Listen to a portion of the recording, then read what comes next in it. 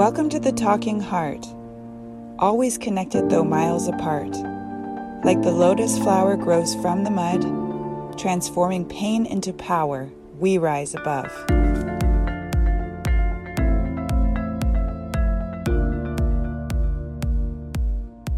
Being alone with myself and trying to understand myself can be a challenge in and of itself, a real challenge. But what about when you're cohabitating, when you're sharing your space with others? Now that's some hard work, isn't it? It sure is. We can white knuckle it out there in the world. We can easily keep everyone at a distance, show our best angles, hide behind the mask of what we do, pretending that we're perfect, well put together, even keel. We can hide our emotions, we can hold it all in, and then we can run to the bathroom and scream or cry, and then walk back in with a smile like everything is peachy keen, as if you're not imploding inside. I do this often. It's funny. But what about when we come home? We walk in the door, hopefully we can shed our armor safely. It's a space where we're loved for who we are, for both the good and the bad parts of ourselves, and that we have understanding and respect for each other. In a perfect world, we would all get along and live happily ever after. But this is certainly no fairy tale, and this is far from reality. In your home, where you may share a dwelling with others, where everyone has their belongings and their stuff, and people get weird about their stuff, ideally people keep their stuff neat and tidy and with their own respective spaces, but we all know, at least in my home, that never happens. Usually there's everybody's stuff everywhere.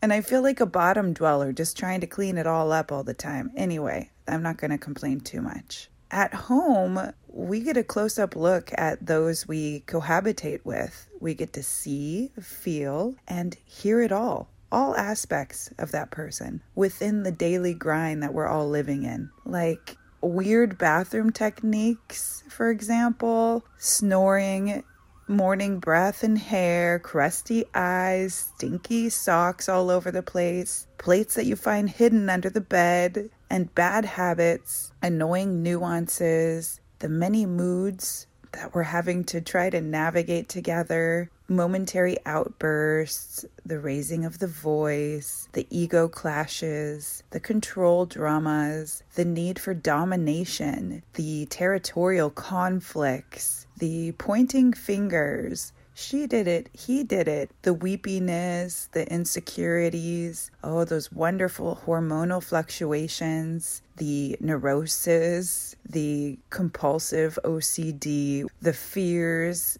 the desperate need to be loved and nurtured, the clinginess, the need and sometimes the demand of being heard and seen and validated. What about those uncomfortable silences, the weirdness between us that happens sometimes? It's just absolute chaos. At home, we get to see the whole picture. The entire picture. And this isn't easy, nor always pretty, especially when attempting to mix a bunch of very different and unique personalities together. Sometimes it feels like trying to mix oil and water. We get to witness the worst sides of others, and others get to witness the worst sides of us. And they like to tell us about it, which can be a great tool for growth if you use it that way. It could be a great way to call yourself out with some tough love. Yet it's very humbling and can be very crippling to the ego. If you're open to listening to how others perceive you, if you care enough about how others feel,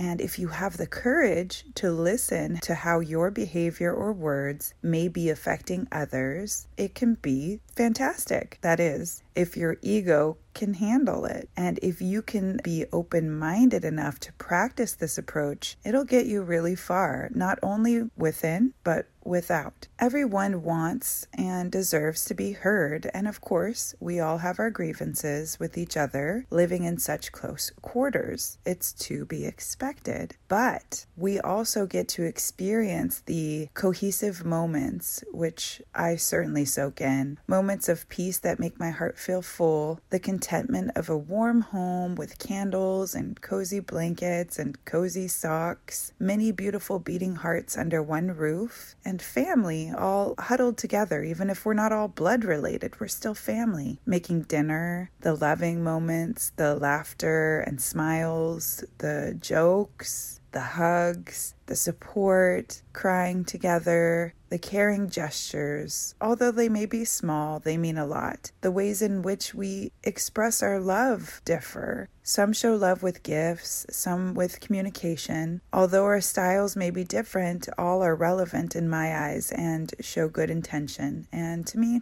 that's all that matters. We are all experiencing life from our own unique perspectives, and that's based on upbringing, past traumas, the shoulds and should nots we learned growing up. Something serious to one person may be absolutely meaningless to another, and vice versa. Some are rewriting their script as they go. Some are reliving the same script over and over. And you may be a reminder of some person from their past. And maybe that is someone that they despised. You can see them on their own little merry-go-round, and I know that I get on my merry-go-round too. Yet they, or myself, depending, have not acquired the eyes to see it yet. Maybe they never will, and you have to be okay with that too, because it's their life. It's not yours. We're all in different places in our lives, and meeting people where they are is not always easy because we think that others are going to think and act as we do. We see unmet and unexpressed expectations. Then we find ourselves or others in a mood. If that mood goes on for too long, resentment might start to build over lack of communication. And unfortunately, and perhaps fortunately, I can feel it all. No one needs to say a word, and I know where they are, how they're feeling. We live together. I love these people. We're connected at heart, so we get attuned to each other. So how do you deal with someone in a mood? When you're a sensitive person and tend to take on and are actually very affected by everyone else's moods, how do you avoid naturally tuning to their mood and jumping into the muddy, moody, angry, negative, depleting, exhausting river that the other may be in that moment? Especially if you're trying your hardest every day to stay zen inside of yourself for the benefit of your nervous system, for your blood pressure, your stress levels, and all around health. And then most importantly, for the benefit of those around you, so you don't have to subject them to your own stuff. Many times we take others' moods personally, and this is the point where if you're not careful, you can catch the mood. The truth is that most of the time, others' moods have nothing to do with us. Perhaps the other who is in the mood is brooding over something, feeling down, reminiscing, grieving,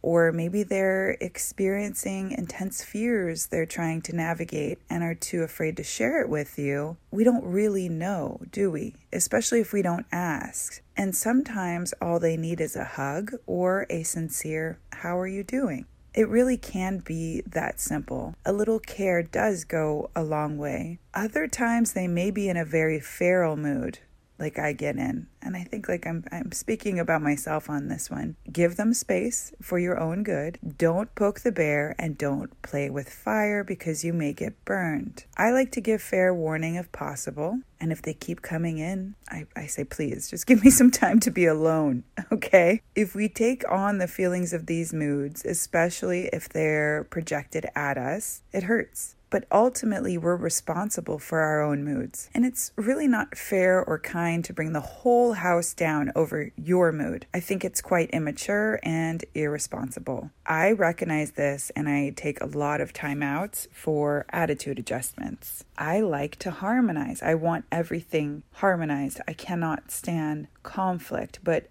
I know now that I must first harmonize myself, and then maybe people can catch my mood or my tune or my harmony. It's really important to remember when cohabitating that moods change, and they change all the time. And some people are more moody than others. Don't get attached. Let it go. If someone is in a foul mood and you don't have the want and the care at the moment to ask them how they're doing, to give them a hug, to do all those nice things, then walk away.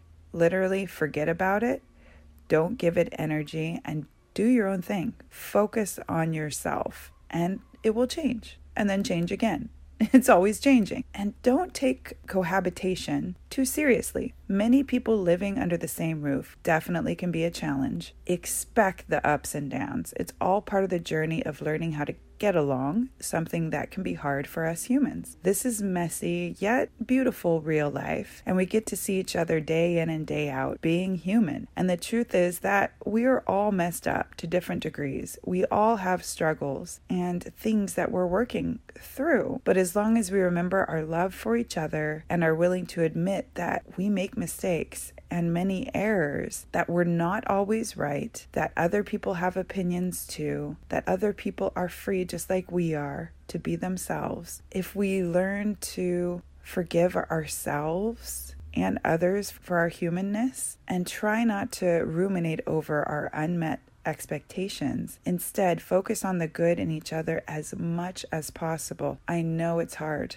I know it's very, very hard, but we can do it, and we can make it through anything together if we are all willing to communicate, to be responsible for ourselves, for our moods, for our emotions, to do the work, and to love each other. You can learn to master your ego and come more from the heart. And the fast track, in my opinion, to learning how to do this starts at home. So good luck. It's like a pressure cooker sometimes, but you can get through it.